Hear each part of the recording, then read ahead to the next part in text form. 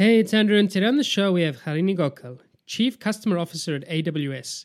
In this episode, we talked about the challenges of building and scaling customer success teams at companies like Amazon and Microsoft, and how they bake their customers' customer perspectives into their work to deliver true value for their customers. We also discussed the importance of being proactive and knowing what your customers might be wanting next, the characteristics and traits Harini looks for when hiring for customer success, and why she invites different department colleagues to be part of the hiring process. As usual, I'm excited to hear what you think of this episode, and if you have any feedback, I would love to hear from you. You can email me directly on andrew@churn.fm. Don't forget to follow us on Twitter, and enjoy the episode. Today's episode is sponsored by Avrio, a collaborative insights platform built directly into your workflow. With the browser extension and web app, Avrio provides a new way to capture and share data analysis, user research, and learnings directly in context with your team. From data dashboards, Google Slides, and Slack threads, to inside of apps and team members' heads, Avrio captures all of your insights and creates a single source of truth. Visit avrio.com to learn how you can maximize your team's collective knowledge with Avrio.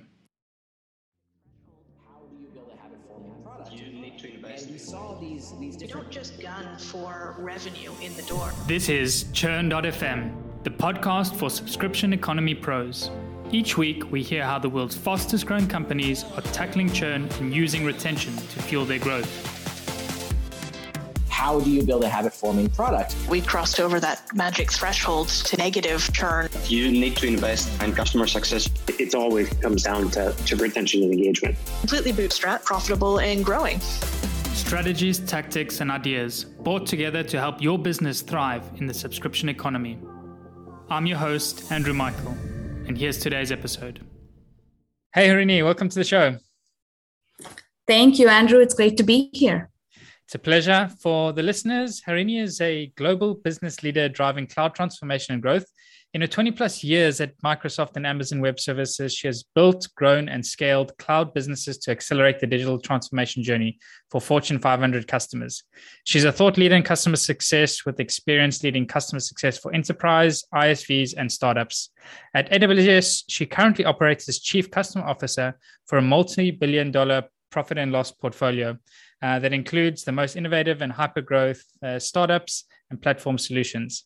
Her global experience spans India, Europe, and the United States, and Harini is a strategic leader recognized for big thinking, making complex business decisions, and enabling scale. Harini is also a venture investor and a strategic advisor to late-stage B2B startups. Her investments include Flying Fish Partners and Pioneer Square Labs. She's also an elected council member for the city of Medina, WA, and is on the board of the Washington Technology Industry Association. So very special guest today on the show, everyone. And my first question for you then, Harini, is what has been your biggest challenge you've found building and scaling customer success at such scale, such as Amazon and Microsoft? Thank you, Andrew. I think it's a great question to kick us off. There are multiple challenges as we've evolved the customer success muscle over the past 5+ years, where it's gone from being this more reactive, let me come to you when I have a problem function, to how do I get a seat at the table and be part of growth conversations and help shape what good looks like function.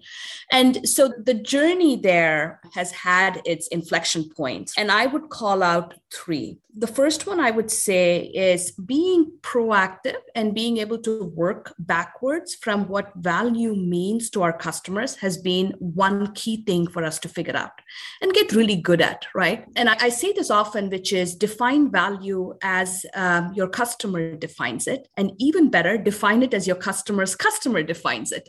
Very often we tend to have our own definitions of value, and I think moving past that and working backwards from what our customers want has been one of the key levers and inflection points we've worked through. The second part is to be proactive and think about, once you know what that value is, think around the corner about what our customers are looking to do, right? If they are using a service today, or if they're in a use case today, what is the next best thing? What are they looking to do going forward? What's happening in their scenarios that we can anticipate and be proactive about, I think, has been the second thing. And that's a combination of art and science, right? There's data, there's telemetry that helps you with this, but there's also having the right person in place to help you make those decisions and guide you. And that is my third thing. It's about having the right customer solution person, the right customer success hire. And I would say talent is probably one of the things I've disproportionately focused on as we've built businesses at scale. You need the right talent that will work to be a trusted advisor for your customer, who can build a relationship with your customer and help bring the right people to deliver solutions. So oftentimes we're looking for a unicorn, right? This pink unicorn that doesn't exist, but shaping that role and building that talent has probably been the most fulfilling part of this. It's super interesting things there. I want to unpack all of them, actually. The first thing, definitely, like I agree with you, and this is something as well we hear a lot about on the show, is that this transformation of customer success, and initially really trying to fight for a seat at the table and almost being seen as this cost center, where today now becoming more of a strategic partner. And I would say it's only recently, like you said, 5 years. Like I'm noticing now, even like the show's been going for about 2 and a bit years. When I started the show, it wasn't as prevalent as it is today, like speaking to different CS leaders. And now, like, it's really seems like it's in an inflection point where more and more companies are taking customer success serious, more and more companies realizing they need a strong seat at the table and they need to be your customer strategic partners. But I really love the point about the proactive nature, and more so what you mentioned about measuring value, because often even on this show, we talk about measuring value of what is the value your customers come to extract. But I don't think we've ever discussed, like, they come to you to get value, but what is your customers value that they're expecting? Mm-hmm. And I can see that in the case of like Microsoft and obviously AWS and the services that you deliver, because one, okay, your customer is coming to get a place to host their website or to host their app or product, but their customers are looking for a place that's going to have a fast app that they can access their product or service. And there are services that you deliver through that transaction that actually transcend onto that end user. Very interesting. Like, how did you come to that? What was the realization? What were some of the things like the team was looking into? And yeah, it's a great question. And you're right. This is a journey, right? We've evolved this muscle. I remember 5 years ago when we were starting this work at Microsoft, LinkedIn had maybe 300 job openings for the broad customer success category. And it was often support, experience. It was this kitchen sink. And now I think you have 30,000 plus, right? It's become this very significant real role that's often C-level now, which I'm very excited about. But to the point on value, and I think a lot of this growth is because we have put a fine point on value and being able to not just talk the talk, but walk the talk in delivering value, right? So helping our customers realize value. And so to your question there, when I think about how we work with our customers and I work with my customers, right? I don't go in with this laundry list of actions for a customer, right? I don't have a checklist or a formula for customer success. My job is to listen, and to listen well and listen actively. And the thing, Andrew, you know this, which is as you have these conversations, each one of my customers cares about making sure that they are distinguishing and themselves and delivering value with their customers. This is a crowded marketplace if you're in the space we are in today. And our customers have a lot of options.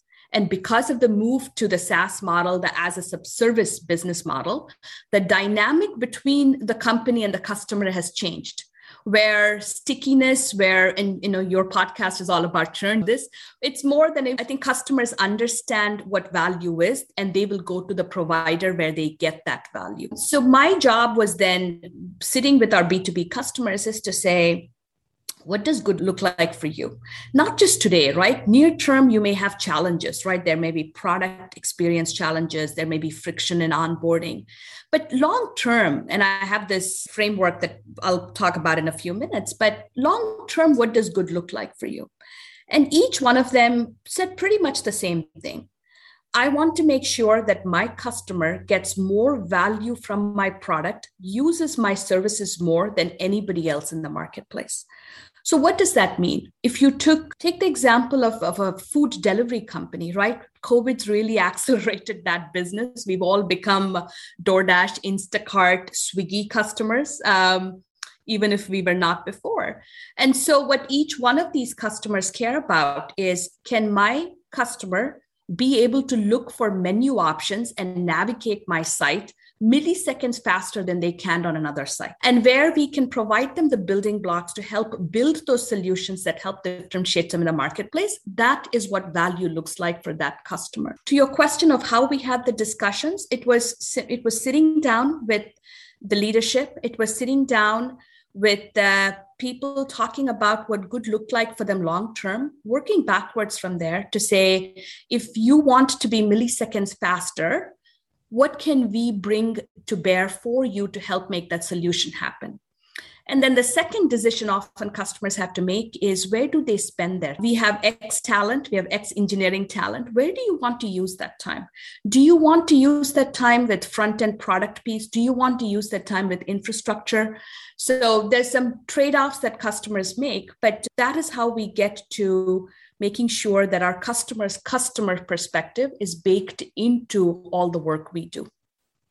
Yeah, I love that. And just sitting down, like you say, actively listening and just seeing what does the future look like. While you were talking as well, I went in this like sort of rabbit hole in my mind, and I was thinking, if you're thinking about your customer's customer, the customers think about their customer's customer, keep going deep down, but definitely see huge value in this, and something I'm going to start to think about a little bit more as well, going into my own company. The other thing you mentioned. One more thing, Andrew, one more thing to round it off, which is, lately, we have found that there is not just one customer's customer, right? Many of our customers have other VC firms, PE firms, and all of those influence the direction that a customer is going. So how do we bake all of that into our thinking? It can be quite the cast of characters, but I can assure you that it guarantees good results. The cast of characters, for sure, coming from the different perspectives and pulling in different directions. The next thing you mentioned that I found as well, like very interesting, we've definitely talked a little about on the show, but was the notion of being proactive for the future, again, in the sense that like your customers come to you today to hire you for a job today. That doesn't necessarily mean they have the same problems and the same jobs that they need to be done a year from today. And just having a little bit of foresight to see, okay, once they come to us and they've solved what they need to do with our product, like what can we be doing for them next? How can we be delivering more value? I think this is an excellent way, like, to be proactive when it comes to churn and retention, is really like keeping that mindset that obviously things change, the market moves, your customers change with it, their domain expertise change. So how do you advise like companies start to think about implementing this sort of proactive nature where they're thinking about what their customers might be wanting next? Yeah, I think it's absolutely a journey that many of us are on. The first thing I'll say is, like most journeys, there are milestones and phases. So I think of it as a crawl, walk, run. You want to start with the end in mind, which is you want to be a partner. I, as a customer success leader, want to be a trusted advisor and a partner to my customer. That's my net goal, and help them fulfill their goals that we've just talked about. But if I work backwards, I think there are at least sort of 3 buckets of things that we can think through. One is just product adoption, which to me is crawl, right? Which is the crawl phase of it. The basic and the foundation is being so integrated with our product teams, with our sales teams, to make sure that we understand what the use case for our service is, what people are using it for, what are they not using it for, what are the gaps. So I think there's a body of understanding and expertise around product adoption that we need to build. Next, use that to then think about what is the extension of a use case? What are the other services that this will enable? And that starts to think about both growth as well as retention. To me, they are 2 parts of the same coin, right? When a customer keeps growing on you, keeps finding value in what you bring to the table, it instinctively and intuitively makes the case for more retention. And the way we do that is by expanding the conversation to think about the long-term goals, to think about what events are happening in a customer's life. As an example, many startups across the globe are seeing unprecedented amounts of capital come their way. It's forcing or helping them accelerate their equity events. And so as a startup goes through their equity events and thinks about what building blocks I need in place post-IPO, those are things we can advise upon. And that, of course, leads to helping expand use cases, helping grow and retain the customer, but you're really doing it with their end in mind. Very nice. Yeah, I think it's good thinking about the different phases and stages and sophistication of your customer, and treating it as that when you're going into the customer success practice and thinking about, okay, what strategies are we going to be working on with customers at each stage through their life cycle and as they continue to grow. And definitely to your point as well, and I think we chatted a little bit about this before the show, but really seeing then customer success as a center for growth as opposed to the center that becomes like a cost center, where some of the older thinkers, I think, still see it as like a place where they just throw a bunch of money and they don't see anything come out at the end of the day. But really, the more sophisticated companies are seeing it as like this growth center where they can actually expand accounts through it. And when you do that, I think it leads you to the question you were asking, right? What does proactive orchestration look like? When you think of it not as a sales center or a cost center, but think of it as a growth revenue center, you're not going to let your customers stumble around, hope they get value from your product, help them figure it out. You are going to be more proactive in providing them a high-touch onboarding, self-service or not, training, professional services, working with them at all levels of their leadership to make sure you understand where they're going. And so I think that switch, that reactive to proactive and the cost center to revenue growth center really has helped change who we hire and how we engage with the customer. It's made sure that I'm not at a place where I have to wait for somebody to churn or wait for somebody to be dissatisfied before I react. Yeah, absolutely. And it makes so much sense today, but I still, like, for me in my mind, it's troubling to see like how companies didn't see this sooner, that if you invest in the success of your customers, it's going to lead to your success. And I think so often they're not as well, specifically like hyper-growth startups, like churn and retention, like maybe 2-3 years ago, was not something that was like top of mind when you're at this hyper growth. And still, even today, there are companies that are falling into this trap where they're not thinking about it early enough. And then at some point they hit a growth ceiling and it's like the lights go on and the sirens like, we need to fix this. And then sometimes even too late, where we hear some of these amazing stories that just crash and burn billion-dollar valuations and then next day worthless. I agree. People often ask, what is the right time to think about customer success? Like, when do I think about this team? And you're like, day 0, day 1, start now, start somewhere, right?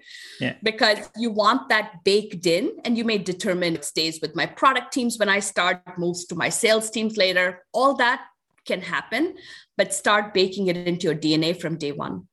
And this is a good segue to your last point that you made from the first 3, which was like, you spent a lot of time building teams when it comes to customer success and also trying to understand what makes a good profile. And I'm interested from your perspective, like after having done, can't even imagine how many interviews and being involved in processes with candidates, like what are some of the characteristics and traits you're looking for when you're looking for a customer success rep to join? It is a timely and good question because we are always hiring. What I will say is, I'll start with my favorite book because I think that's the key to everything else. There's an author called David Epstein, and he has a book called Range.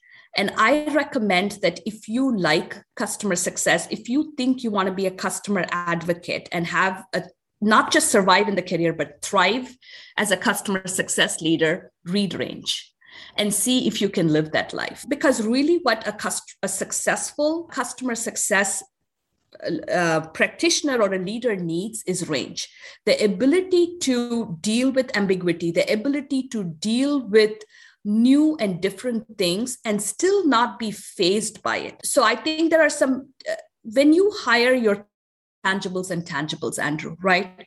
There are some tangibles that are functional basics for the role. One common level area of debate is the level of technical or domain knowledge that you require for a successful CSM. I've gone back and forth on it. I think we need to continue having credibility and a seat at the table in driving customer value. We need to have a degree of technical competence. What that competence looks like and how it gets defined by certification or otherwise is up for debate. But I think I would recommend that if you want a successful career in CS, invest in your technical competence and credibility. That's going to set you apart from everybody else. The second thing besides that, to me, those are all intangibles. The role is evolving every day. If you are a new customer success practitioner, you should be beyond excited that you're on this rocket ship, right? This will continue to be one of the 3 key roles for a business in the next 15, 20 years. And I am excited that we get to play a part in shaping this role. So the intangibles are important here, right? aptitude, the aptitude to deal with ambiguity, the aptitude to disagree and commit, right? You are often managing a cast of characters, many stakeholders. How do you always keep the customer's perspective in mind? How do you disagree and commit to make sure you're doing the right things for the customer? How do you earn trust? That's key for a customer to let you into their organization, share their roadmaps with you, talk about their ambitions and goals. That requires an enormous degree of trust. How are you earning the trust? So to me, and then how are you thinking big? That's the last thing I'll end with, which is you have to think beyond the escalation or the conversation you're having, the use case that a customer is working on. How do you think big?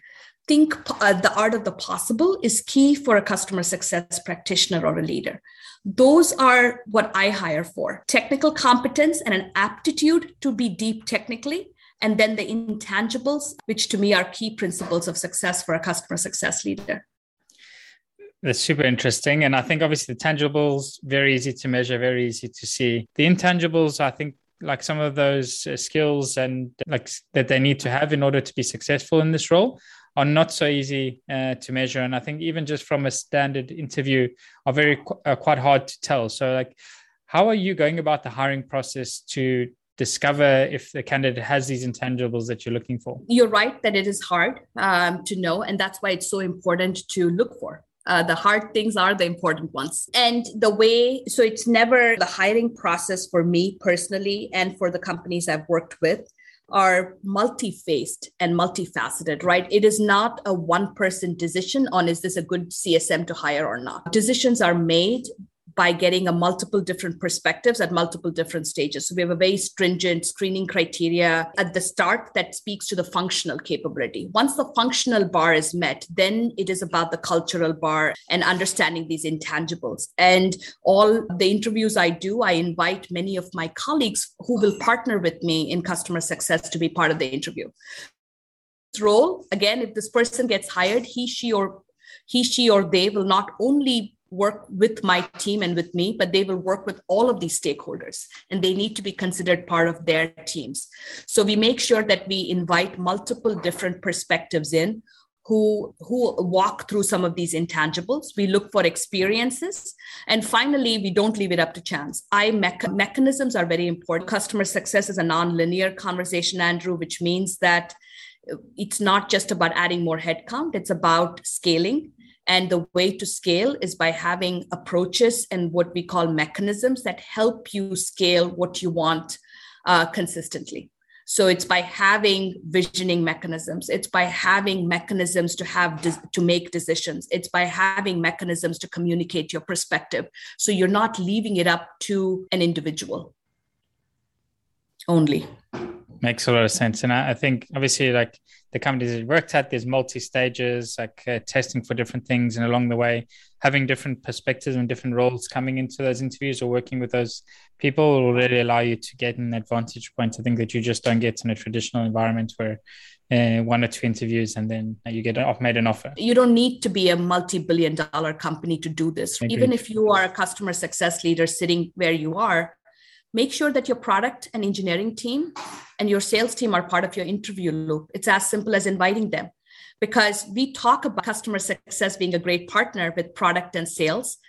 How do you walk that talk? You could do that right at the start when you hire your teams and you're earning trust with them and building that relationship. I love that. And it's also immediately like once that person has the job, they already know somebody in product and engineering and they can really start to form those relationships. So instead of just being like on the other side of the fence and joining and trying to make their way in once they're in, very great point. Exactly. And if the other teams hire you, they have a vested interest in setting you up for success because they were part of your hiring process. So when you come in, they go, I hired this person. I should probably make sure that he, she, or they feel welcome into my team and be part of conversations. Very nice. I see we're running up on time, so I want to save time for two last questions. The first one is, let's imagine a hypothetical scenario that you join a new company and churn and retention is not doing good at this company. And the CEO comes to you and says, Harini, we really need to turn things around. You're in charge, but we need to do it fast. We have 90 days. What do you do? But the trick is that you're not going to tell me that I'm going to speak to customers, understand the pain points, and then start there. you're going to just take something you've seen that's been effective in one of your past roles and run with that playbook blindly. So the question is, like, what would be one thing, strategy you would want to implement to see results fast when it comes to churn and retention? Yeah, I think there are two parts. It's a good question. And I think we should all have that mock scenario. There are two parts that I would do coming in. Look at the top and look at the bottom. So I think you have to look at where you're not seeing usage, where you are seeing dissat, where you are seeing likelihood, propensity to churn or propensity to not engage, and think more about them and reach out to those customers. But don't stop there. Look at the top. Look at what you're doing well. And I think that's something that most of us don't do. When we are in a problem, we tend to look at the worst case. But think about what is going well. So reach out to the folks that are excited about you, where you are seeing good usage, where you're seeing a good experience, where you're seeing good engagement, and say, what are we doing well? And do more of it. Very nice. Yeah. And I totally agree with that point as well. It's something I learned early on when focusing on churn and retention is like more often than not, we focus in the beginning when it's, we need to fix this. It starts, okay, why are people churning? But the counterintuitive thing is actually the right thing to do is really focusing, okay, what is success like? Who's being successful? And then how can we make more people successful? So a great point there as well. Last question then for today. What's one thing that you know about churn and retention today that you wish you knew when you got started with your career? The one thing I wish I knew was, and I guess everything how much I needed to do up the funnel, early stage, proactively to make sure that I was not having a churn and retention conversation. Really, if I consider those as metrics and terms that come into play when we don't do our job, Andrew, or when things don't work out for a customer. It's beyond when we don't do our jobs. Sometimes there is no product fit for a customer. So staying further up the value chain, engaging with our product and sales stakeholders, influencing a product roadmap, influencing sales strategies and business strategies are things that I wish I knew from day one. Yeah, absolutely. I think the higher up the chain, the better. And the earlier on in the customer's journey, the better. I think like activation, adoption, these are where the problems start. And then they just get worse and worse as you progress through the customer's life cycle. So the more you can influence the earlier on, the more likely you are to keep around. And it's like prevention is better than churn. So yeah, I love that. Nice. It's been a pleasure chatting today. Really enjoyed this time. Is there any final thoughts you want to leave the listeners with? Anything they should be aware of, or how can they keep up to speed with you? My LinkedIn profile is always a good place to start. We are also heavily engaged. If you're in the US, TSIA and Gainsight are two conferences and communities that all customer success leaders should be part of. And I encourage you to participate, make your voice heard. The final thing I'll say is the role is still evolving. We are shaping the role, right? Business models are changing. You have an opportunity to have an active role to play in shaping customer success. So use your voice and use your work. Awesome. Thanks so much for joining today. I really appreciate it. It was fantastic, and best of luck now going forward. Thank you, Andrew.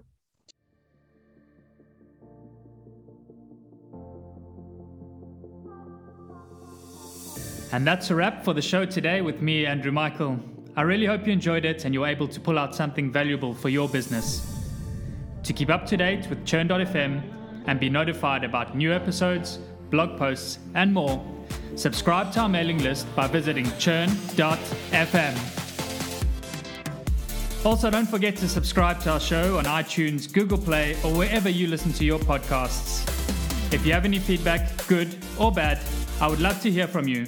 And you can provide your blunt, direct feedback by sending it to Andrew at churn.fm. Lastly, but most importantly, if you enjoyed this episode, please share it and leave a review, as it really helps get the word out and grow the community. Thanks again for listening. See you again next week.